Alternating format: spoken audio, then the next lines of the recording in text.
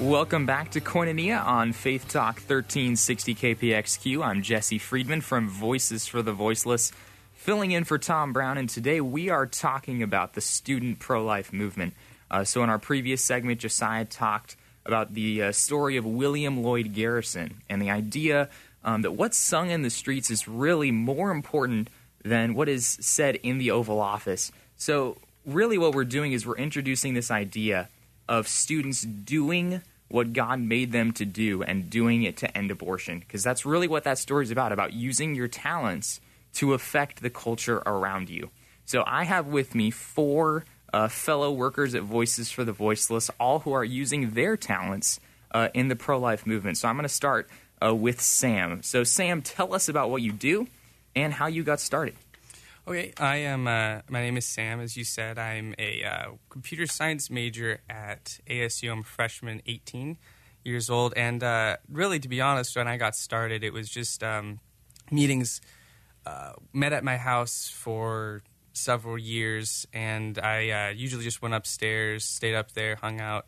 Wasn't really very involved, and then one day I was asked to join Voices for the Voiceless, and I did. I was kind of hesitant, but at the same time, I just decided, this seems like something God would want me to do, so I'll go for it. And I didn't really find my place in the pro-life movement necessarily right then. I kind of was a part of Voices for the Voiceless. I helped out where I could. But then one day, the CEO, Josiah, who you've heard earlier on the show, he asked me to build a website for them just because I had general computer knowledge and skills and everything. So I kind of endeavored to do that. I had no idea what I was doing, to be honest, at first. But as I kept doing it, I just worked at it. I used Google. I figured things out, read books. It became something that I really enjoyed. That's actually why I'm a computer science major right now. And to this day, I just really enjoy. I have a passion for building websites, but also just for making the pro-life movement look beautiful on the web and making it attractive. That's really cool. So, really, how are you using that talent in the pro-life movement? So you talked about you're a coder. So for all the coders who might be listening to this show, what would you tell them?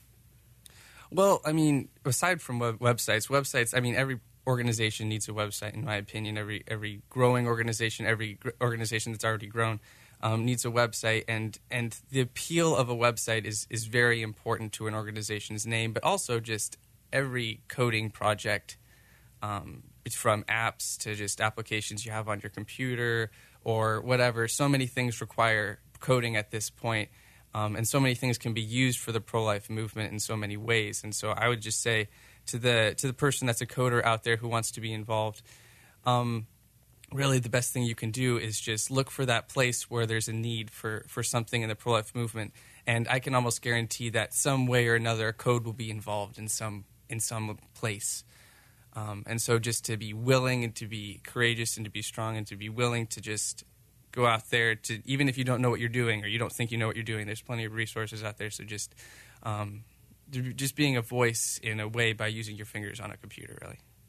So do what God made you to do and do it to end abortion. That's really what we're talking about. If you're just tuning in, you're listening to Koinonia on Faith Talk 1360 KPXQ. I'm Jesse Friedman filling in for Tom Brown. Today, we are talking about the student pro-life movement. So I'm going to move on to Sadie here. So Sadie, tell us about what you do in the pro-life movement and how you got there. Okay. Well, as you said, my name is Sadie. I'm 18 years old, and my interest with abortion and using my talents to impact the culture in our generation started years ago. My mom, she was pregnant, and we found out several months into it that the child had complications. He had Down syndrome, and the doctors told my mother that it would be a lot safer and easier if she were to abort the baby. So they said that the complications that he had could be life-threatening for my mother. And she and my father chose not to abort the child, and so he was only alive for 2 weeks, but it was very effective in my life and in around to the people around us. And so I was pretty impacted by that. And so growing up, I didn't know how I could use that interest or that personal implications from that action until my friend, she was involved with Voices for the Voiceless, and she was a photographer.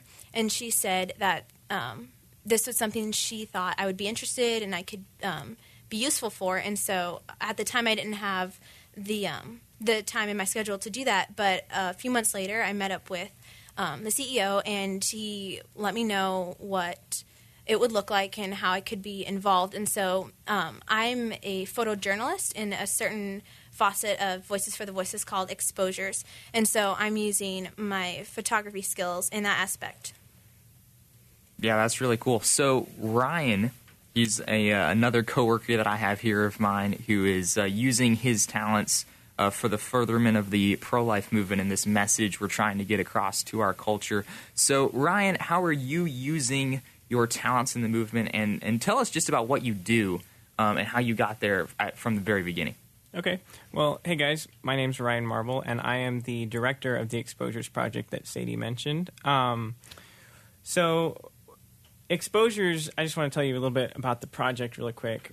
Exposures is a photojournalism project where we go out onto the streets and we interview people about how abortion has affected them. And then we take those stories and the photos that we take of them and we put them online for everyone to see, to just really see how abortion has affected individuals. We talk about it as a political and kind of a religious issue, but it's also a human issue, and we really want to bring that, just the humanity of it, to the surface. Now, how abortion has affected me personally, so I have a cousin. He was diagnosed in the womb with Down syndrome, and the doctors told my aunt that she should abort him. And they, after talking about it, they decided not to.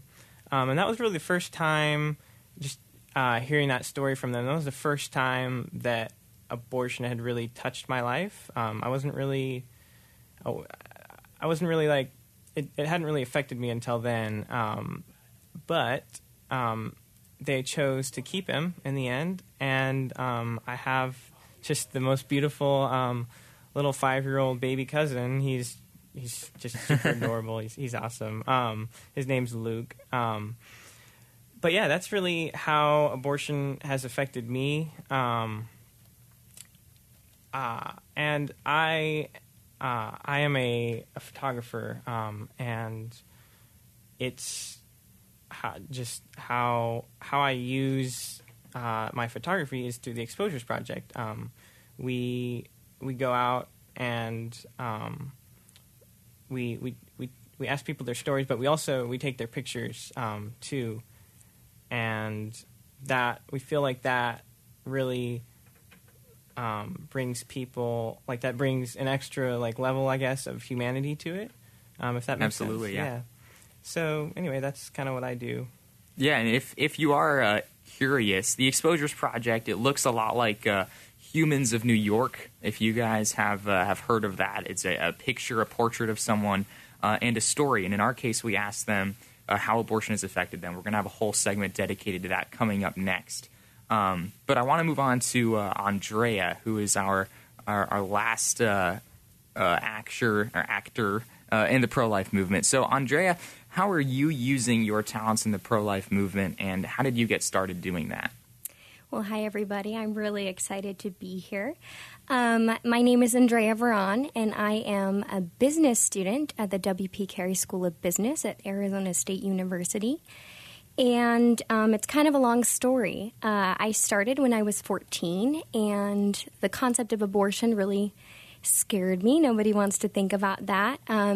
But then over the years, God really pressed it on my heart, and I wanted to do something big for him. I wanted to love people in a big way. And the opportunity came up for me to become the events director at the age of 16 at Voices for the Voiceless. And I just I'm a go-getter, so I attacked that role, and I had no idea what I was doing. But over time, I came to realize that I was very good at organizing things. I was good at administrating things. I was good at, I wasn't a very visionary person, but I made things happen. So people would have ideas, and I really enjoyed creating a platform through my events where students could come, people who had been affected by abortion, any type of audience could come, and I could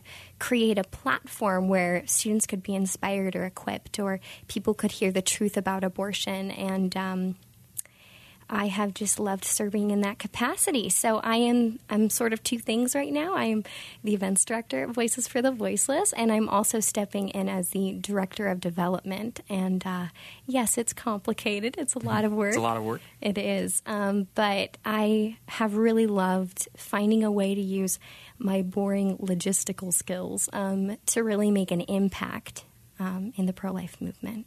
Yeah, so that's kind of something that we really strongly believe here at Voices, is that no matter what you're good at, there's a place for you in the pro-life movement. We have artists, we have coders, as you've heard, we have photojournalists, we have musicians, we have painters. So no matter what you're good at, if you're listening to this show, no matter what you're good at, you have a place in the pro-life movement. And at Voices for the Voiceless, it's our goal to help you find your place and help you discover where you can be most effective in the pro-life movement. So I have one last question for all of you. Any of you guys can answer this. So what would you suggest to listeners who might be thinking about, I have a talent that I know God has given me. What would you tell them if they're looking to possibly get involved in the pro-life movement? Well, I think I'll take that one. I would tell them that a lot of it starts out with having a willing heart, being willing to do something really difficult for God and do whatever it takes to get there. And a lot of times God provides in some pretty exciting ways. You just have to be willing to go when He sends you. So do what God made you to do, and do it to end abortion. You are listening to Koinonia on Faith Talk 1360 KPXQ. I'm Jesse Friedman, filling in for Tom Brown today, and we will be back in just a few minutes.